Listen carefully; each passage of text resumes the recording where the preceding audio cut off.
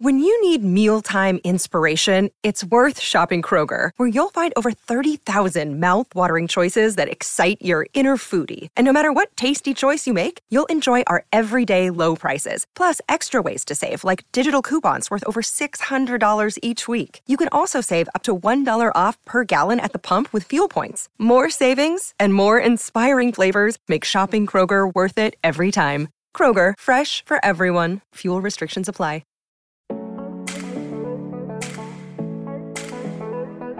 Welcome to the Learning Unlocked podcast, presented by Open Sesame. Taking a deep dive into the global world of learning and development with practical tips and tricks, along with insights from leading brands and the people that make them work. This is Learning Unlocked. Now, here's your host, Brian Berger. My guest is Mark Kaplan. He is the managing partner of the Dagoba Group. You can find them online at thedagobagroup.com. They specialize in leadership development, in inclusion and diversity. They have the #1 D&I book on Wall Street for 3 straight years and a bestseller on Amazon. In addition, tens of thousands of leaders every year attend their award-winning inclusion programs.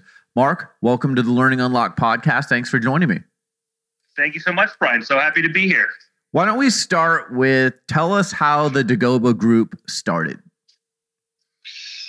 It started out of an interest, really, that we had in inclusion and diversity, which for me started a couple of decades ago. I was doing sort of general organization development and leadership development work, and I got exposed to some of the concepts of inclusion and diversity and got really excited about the potential to improve organizations and increase the skill of leaders if they really understood inclusion and diversity and the value that was added.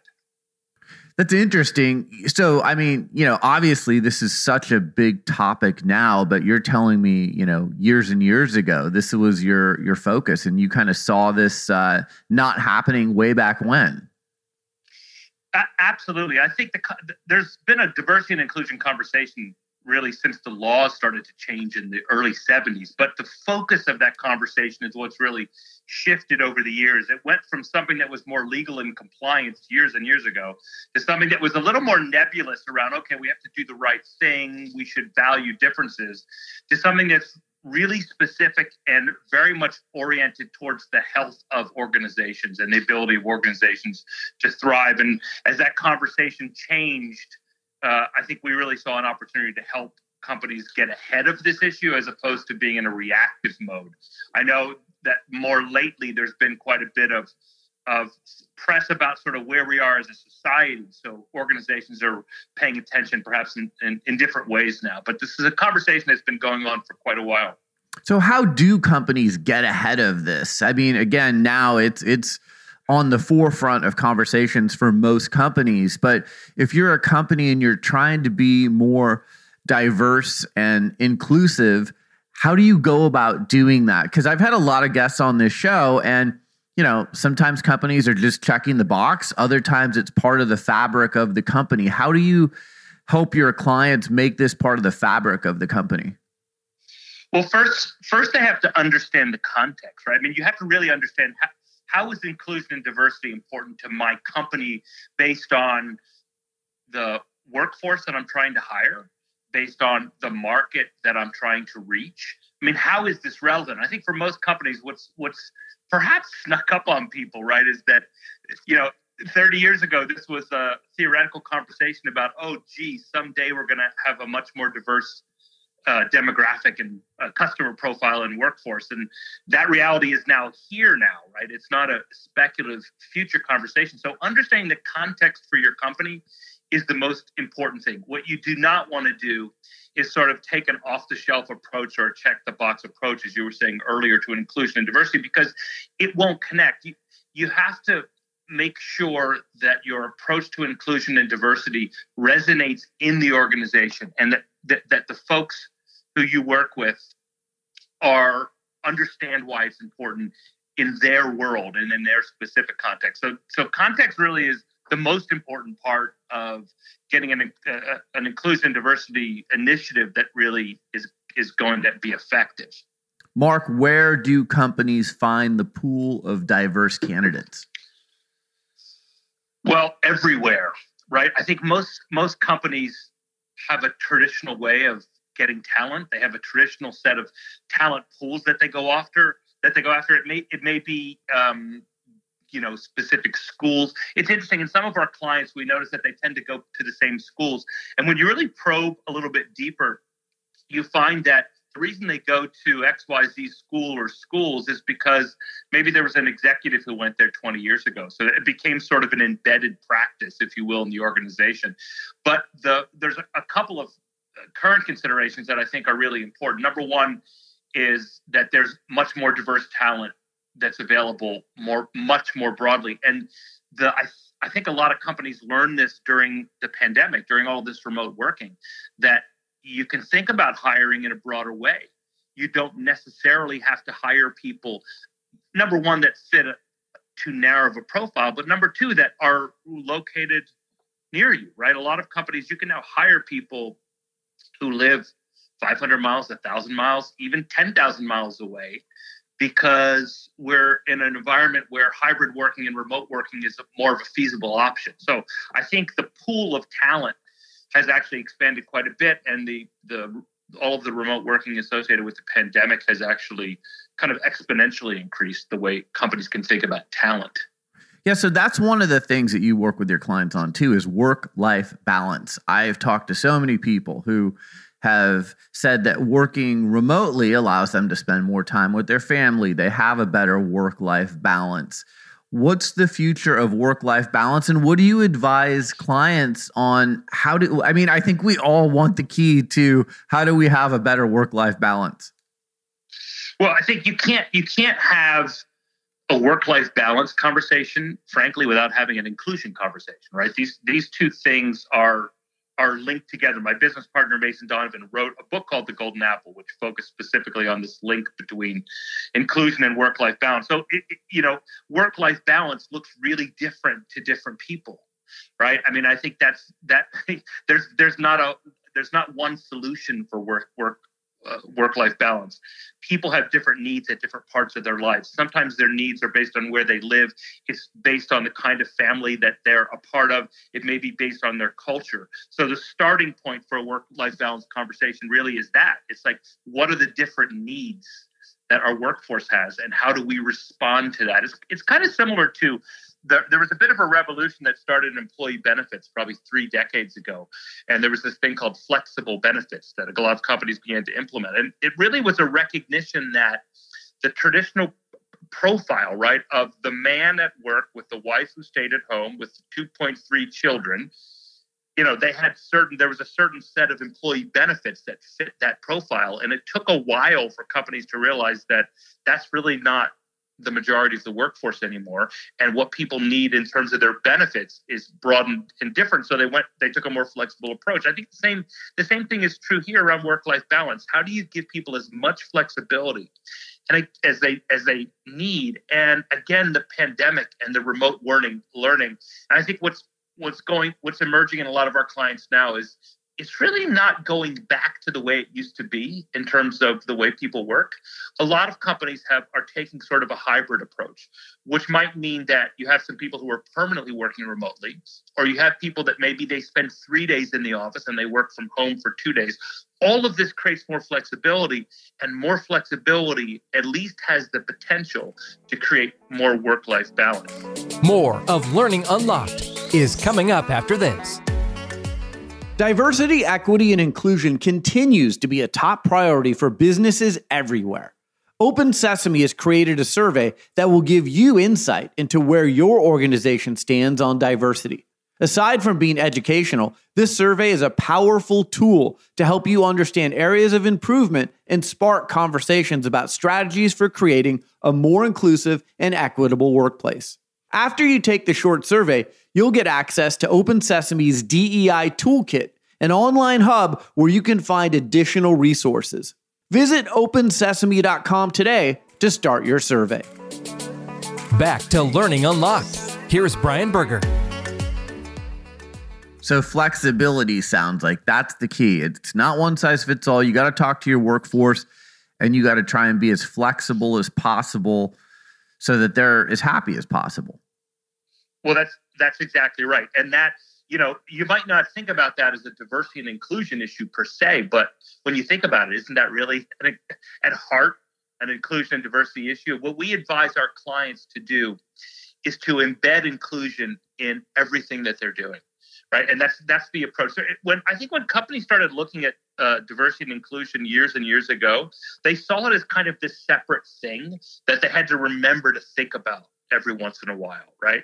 And I think where we are now is, and the question that we're always asking clients is, okay, how are we going to embed an inclusion lens is one way to think about it, right? Like a D&I lens into everything that you're doing. You're hiring, the way you develop staff, the kind of working arrangements you set up, the kind of flexibility that you give people, the way you develop talent. All of that has to have an inclusion lens, so that inclusion is not something that's separate, but it is something that is just a part of how companies think, make decisions, and do business.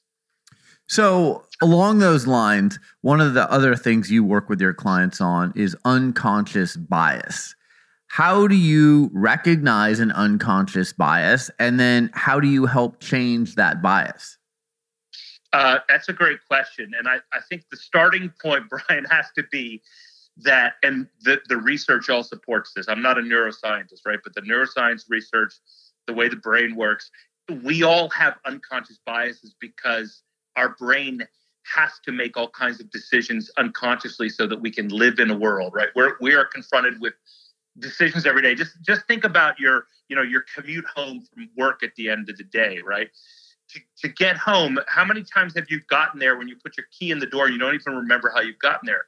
That's because you've done that commute so many times that you can do it and you don't have to think about it, right? So we have to be able to make decisions that way, because if we had to make every little decision with our conscious brain, we'd be tired by 8:30 in the morning, right? So unconscious bias is actually at some level functional and normal.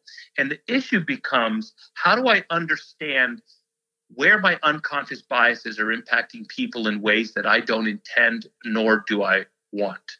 So our work, when it comes to unconscious bias, is really focused around helping people understand some of the decisions they make that involve and impact people in a really granular and a really specific way, and how to bring some of those decisions into their conscious brain so that they can tailor their behavior and have essentially match their intent with their impact. Well, because what we find, Brian, is that, and this is a part of how the conversation around D&I has changed, is that most people are well-intended. Now, I realize we're in a difficult time societally, and we're kind of polarized around a lot of issues. But if you get a little below the surface, you find most people are well-intended when it comes to inclusion.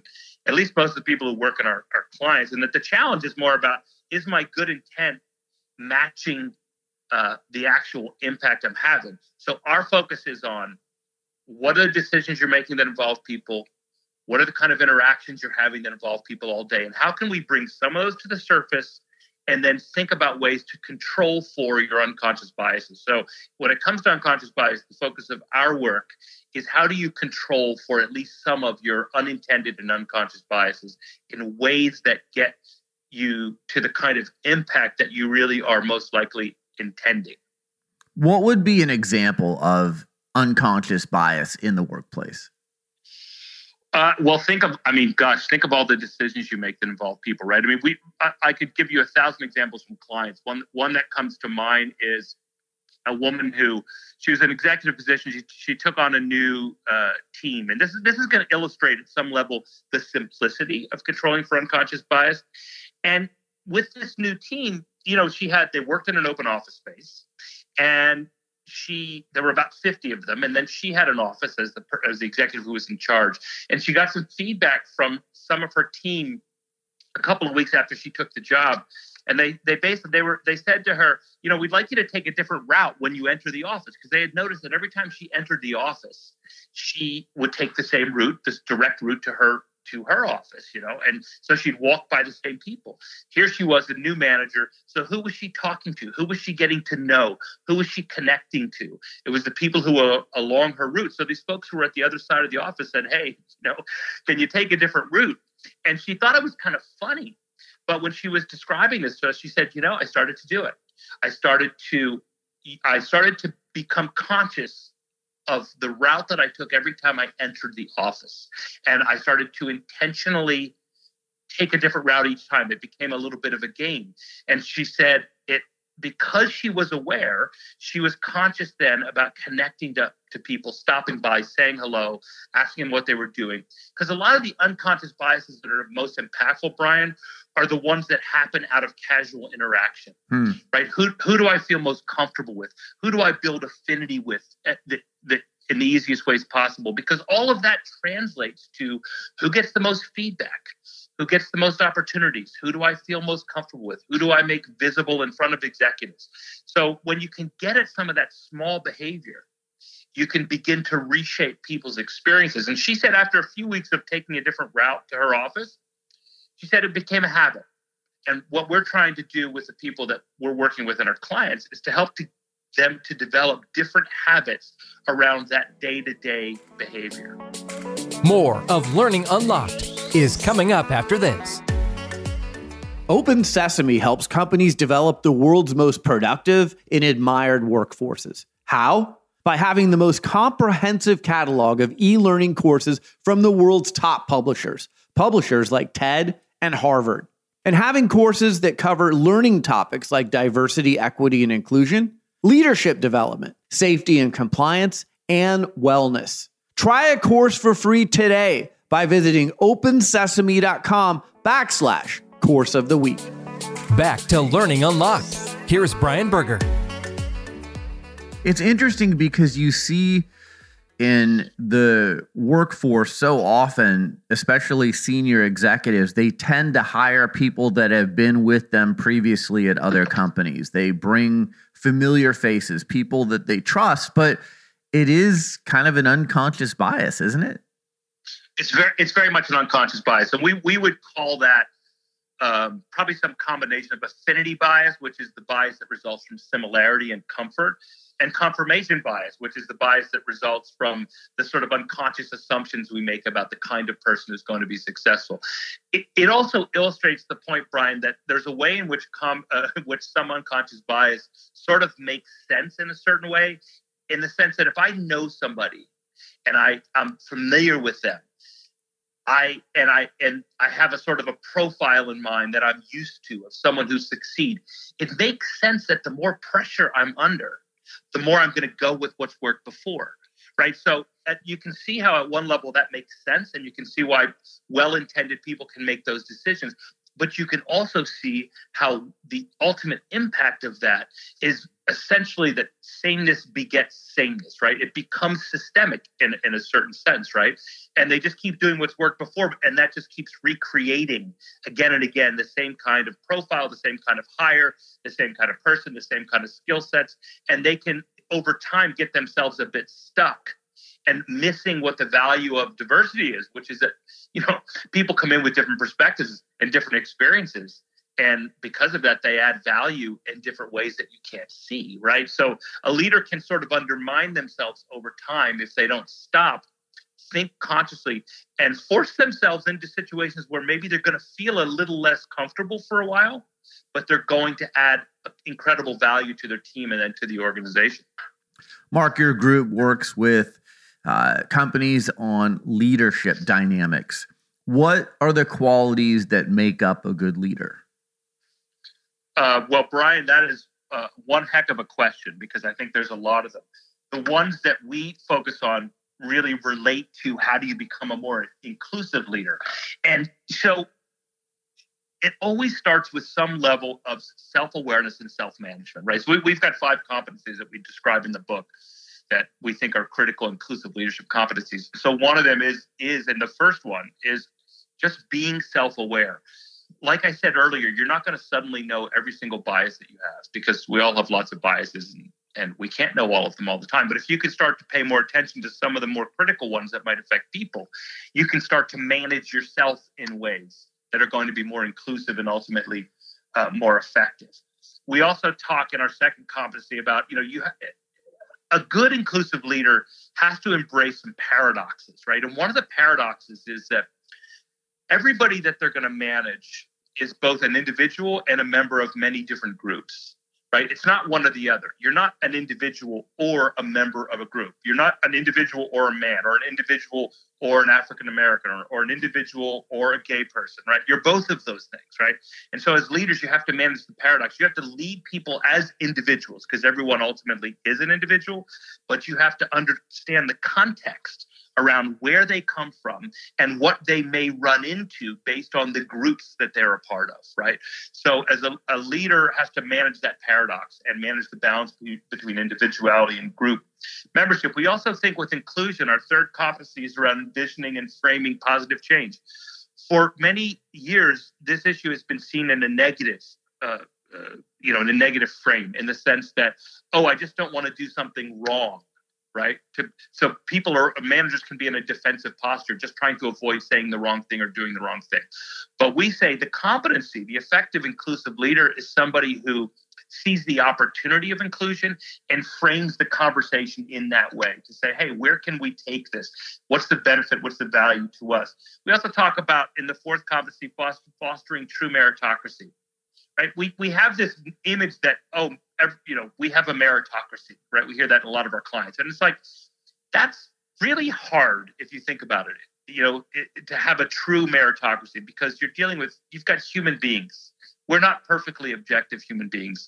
Meritocracy in the purest sense is maybe aspirational, but it's very seldom is it the actual reality that people are living in. So if you foster a true meritocracy, what you're really trying to do is manage the gap between where you would like to be and where you are now. And we think that's a more realistic approach. And then lastly, the fifth competency is about creating a culture of ownership. A good inclusive leader engages everyone on their team around inclusion and makes sure that everyone understands both what's in it for them, but what they have to learn. Because in today's inclusion conversation, nobody escapes the need to raise their own awareness and raise their own effectiveness. So a good inclusive leader makes sure that everyone sees the value on the team and that everyone feels ownership of having an inclusive team. Mark Kaplan, the managing partner of the Dagoba Group. You can find them online at thedagobagroup.com. Mark, this is fascinating stuff. I'm sure we could talk for hours about it, but I appreciate you joining me on the Learning Unlocked podcast. Thank you so much for the opportunity, Brian. It was great talking to you. Thanks for listening to Learning Unlocked, presented by Open Sesame. Download this and every episode on Apple Podcasts and Spotify. Learning Unlocked is produced by Griggs Productions.